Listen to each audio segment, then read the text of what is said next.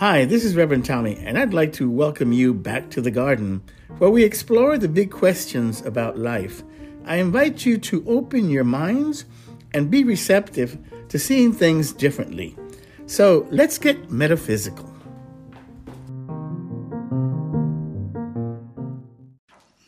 This week, I'd like to continue the lesson which started as Unity and Me. Now that it has become a series, I see that the title is not totally comprehensive. Yes, it is about my experience with unity, but the larger picture has to do with helping those not familiar with unity teachings make sense of or differentiate the unity view of Christianity from the traditional one. So in that sense, it's about unity and you as well. As before, I've once again included a list on the back of the program of some of these differences. For the sake of review, and for those people who only hear me online, my daughter has put me on a podcast, and so I know there's some people that listen to me online. I know one of her friends, Val, I think she's in California or something, listen to it. So they don't have access to this program, obviously. So I want to quickly go over these topics, these differences, and just touch upon them real quickly. The first is that God is not a person or a being, supreme or otherwise. Instead, God is principle and absolute good. For God to be anything other than absolute good would make God dualistic, and that makes no sense whatsoever. It is creating God in our image instead of the other way around. The second is that we teach transformation, not salvation. We teach that we already are that which we are seeking to become. It's not a matter of becoming something. It's a matter of realizing that which you are. The psalmists remind us. It says, you are all gods and sons of the Most High. Meister Eckhart said, God is not a matter of addition. God is a matter of subtraction. By that, he meant remove your garbage so that God can shine through. Third, because we are created in the image and likeness of God and not the other way around, we don't have or believe in original sin. We believe in original virtue. Fourth, because we are like God, we too have creative power. You add that to free will, and it is we who create our own destiny through the choices that we make every moment. Personal responsibility, thus, is a big part of the Unity New Thought movement, exactly for that reason. Fifth, we are not separate from God, not because of sin or anything else. Being separate from God makes no sense. How can you be separate from that which you are, from that which is everywhere? Is a fish separate from water? In a sense, perhaps you could see it that way. But is it really? No, it's not. We do teach, however, that because of our free will and creative ability, it is possible to believe that we are separate from God. And because we believe it, because of what we believe becomes our reality, then we have the experience of separation. But that doesn't mean we're separate. We're having the experience. And if you remember when I did my biology of beliefs, I told you that what you believe, it doesn't even matter what you believe is true or not true. It is your perception of it which makes it true for you, and thus you have that experience. 6, we have a panentheistic view of God. What does that mean? It means God is both immanent and transcendent. God is both inside of us and outside of us. Back to the fish in the water thing, literally immersed in it. Another biggie is that unity believes in the divinity of all mankind, not just some, not just Jesus. Jesus, as we say, was the great way shower, the great example. For Jesus to have been different from anybody else brings back into the equation that paradigm of separation, which doesn't make any sense. To say nothing of putting God in some sort of boundaries. It would be saying that God is in Jesus, but God is not in me or not in you. In other words, God is there, but not here. That doesn't make any sense whatsoever. Not if God is everywhere. So you have some of the differences between the unity view or interpretation of Christianity and the traditional one. Once you start to really understand these differences, I think you begin to see the larger picture of life a bit more clearly and with a bit more sense to it or reason to it. Imagine that, making sense of religion. Yet from the very beginning, New Thought has always sought to do that, especially when it comes to reconciling science and religion and Eastern philosophy and Western philosophy. As you may know, there is an ever-increasing number of atheists, and especially in the younger people crowd, who define themselves as atheists. The reason for this seems very clear to me. It is because traditional interpretation of the relationship of God and man no longer makes sense to these people. Why is that so? Because the consciousness that exists today does not resonate with the consciousness that created that view of a whimsical, judgmental God that favors one group or over another, or the idea that the kingdom of heaven will be set up here on this planet, this physical planet, a speck of dust in the universe. Why here? Because we're here? Are we that naive? Are we that vain to believe such a thing? Or does the kingdom of heaven have something entirely different in its meaning? It has nothing to do with a location, which is what we teach in Unity. It is a state of consciousness, as you know, or have you probably heard before. For people who hear the old view and find it nonsensical, the only option is to go to the complete opposite direction and say that there is no such thing as a God, that God is a fabrication of superstitious man.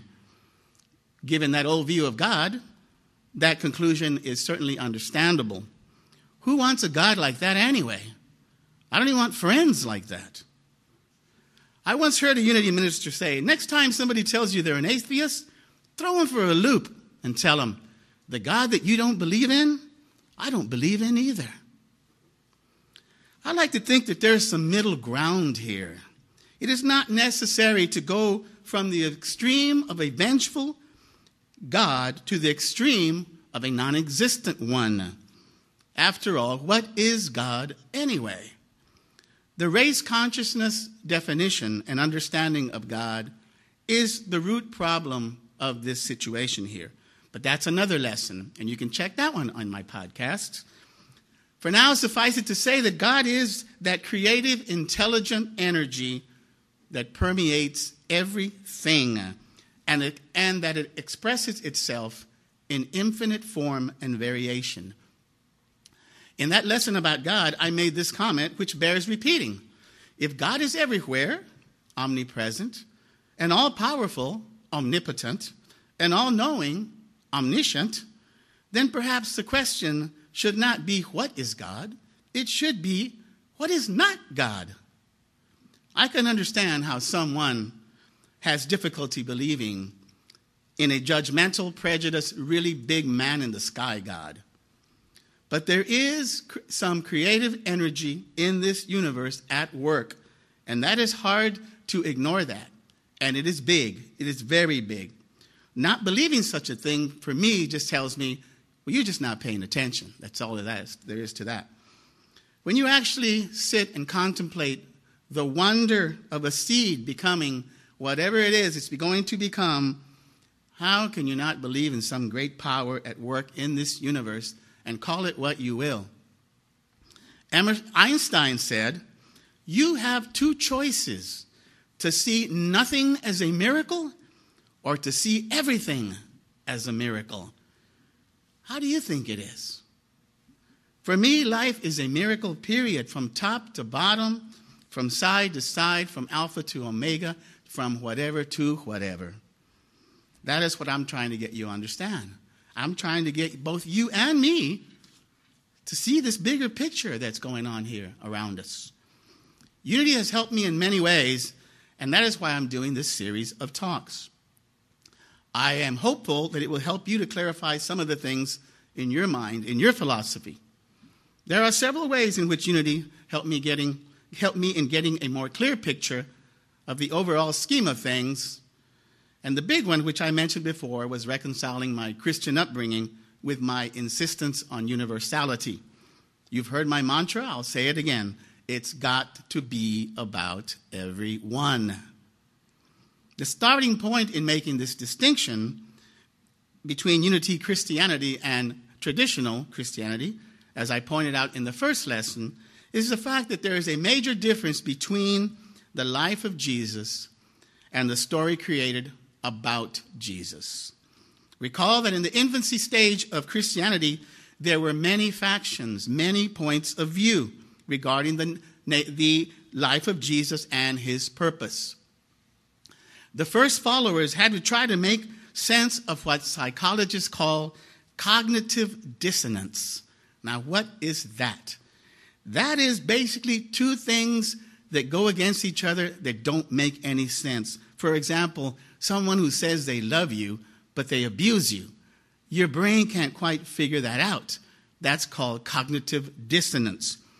In the case of Jesus, he was supposed to be the Messiah, the king, the long-awaited king of the Jews, who was going to set up the new kingdom here on earth for the Jewish people. Yet he died as a common criminal. They couldn't make sense of this. A suffering Messiah made no sense to the Jews. There is no talk about a suffering Messiah in the Old Testament.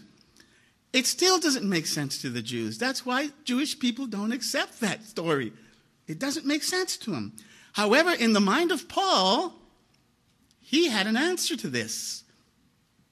Paul, as I said last time, had an apocalyptic view of the universe. Now, what is an apocalyptic view of the universe? It's the story you've all heard, that this is a battleground between evil and good. And right now, the evil forces are in charge of this place. That's why it's a mess. But it's going to change real soon, because the Messiah is going to come and overpower the evil and beat them and do that, set up the kingdom. That is an apocalyptic view of the universe. This is what Paul had. So Paul took his understanding, his model of the universe, stuck Jesus in, worked backwards, and created this whole account of what we see as traditional Christianity now. I've been studying a lot. Anyway, it's good stuff to know. So you have two choices then. You have follow Jesus or follow Paul. And as it turned out, traditional Christianity decided to follow Paul. Unity focuses more on the life of Jesus and not on Paul. Indeed, unity helped me understand this reconciliation. The tradition that existed at the time of Jesus had many people, women, Gentiles, Samaritans, all excluded from the in crowd, if you will. But Jesus excluded none of them. He actually made it a point of being with them, of associating with them. The tradition of today also excludes many people. Not long ago, women from the clergy, and in some cases, still the case. Blacks, the LGBT community, Muslims, Buddhists, the list goes on. Now, I wonder if Jesus would have excluded these people if he were around today. Well, if Scripture is accurate, the answer would be no, he would not. The best thing I liked about the unity interpretation, though, of Jesus' message is that it has a flavor of a cosmic perspective. A cosmic perspective. Now, that is a big statement, and it needs clarification. What do I mean by such a remark? Remember last time I said that if the Bible is literal, then it's a story about some people. But if it's allegory, then it's a story about all people. Same type of thinking here. Let me explain. When you interpret the Bible as allegory, you move from specifics to generalities, from events to ideas. And ideas are transcendent. They are eternal. These stories of the Bible, these events now become representations of eternal ideas, and those can be applied cosmically. So the interpretation could be about this world. It could be about some people, but it just as easily could be about another world or some other people, some other place in the universe or some other universe. Because we're dealing now in concepts, not in specifics. This is why sometimes we say it doesn't matter if an event actually literally took place, as I've said over and over. It doesn't matter if there was a race between a hare and a tortoise. That's not the point. Same applies here. So in Unity, we have a metaphysical interpretation, or an allegorical, if you will, of the Bible, and we also have Jesus as the great example. That brings me to the topic of the only begotten Son. Have you ever wondered, or did you ever wonder why or how God only had one son? I used to think about that all the time. What do you mean he only had one son? What about the rest of us? What, do we chop liver here, or what's going on? I always wondered about them and never understood it until I came to Unity. It is not exactly unique to us, though, because Meister Eckhart said, and I'm paraphrasing because I couldn't quite find the quote, but I remember it from before. He says, God never begot one son, but the only begotten is forever begetting the only begotten. Now, what does that mean? I take it to mean that God is forever creating. In other words, if you interject one word, continually, I think it kind of clears it up a little bit. You say, God is continually begetting the only begotten. It is one continuous creation forever. Tradition, as you know, interprets Jesus as the only begotten Son. Literally. Because it says in John, so he loved the world, that he sent his only begotten Son, that whoever believes in him will not perish but have eternal life. Again, a retake of those words might be something like, life is eternally being created, and as a son of God, you are part of it. Believe it. Believe in this eternal creation, and that you are in it now, and you will always be in it. Of course you have eternity. That's what the ladies from the New Thought said. Eternity is now. You're in the middle of it. It's not going to start. It's eternal. Look up the dictionary. Unity's unique spin on the only begotten Son is very, very interesting. And it makes a lot of sense, especially if you like Platonic philosophy, which I do as a philosophy major. It is extremely understandable because it is representative of our threefold nature. And applying the concepts of fractals that I've said about before, as above, so below, you can gather that likewise God has a threefold nature, if you will, but on a larger scale.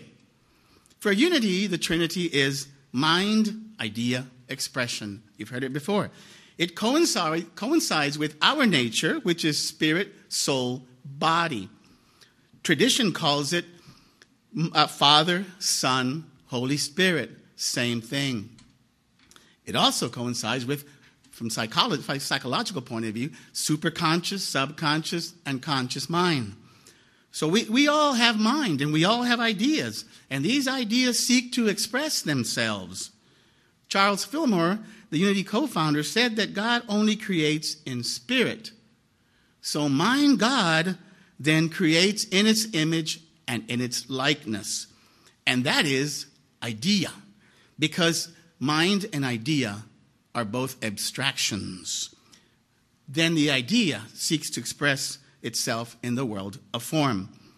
Plato likewise said and talked about eternal ideas as the true reality, that for every form there is an eternal and perfect idea of that form.